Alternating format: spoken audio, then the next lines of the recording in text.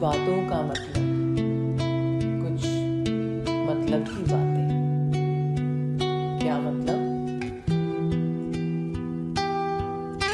मन नहीं है लिखने का, फिर भी जैसे जी ही ली है अनचाही जिंदगी। जैसे दिसंबर की ठंड में अनमना नहा लिया सुबह रोज की तरह।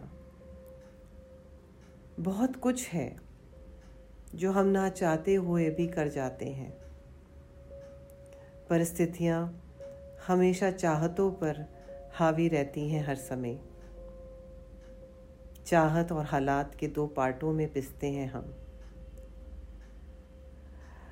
आज बहुत ठंड है, मुश्किल है कंबल से हाथ बाहर निकालना भी। जमने लगे हैं शब्द, सिकुड़ने लगी हैं पंक्तियाँ।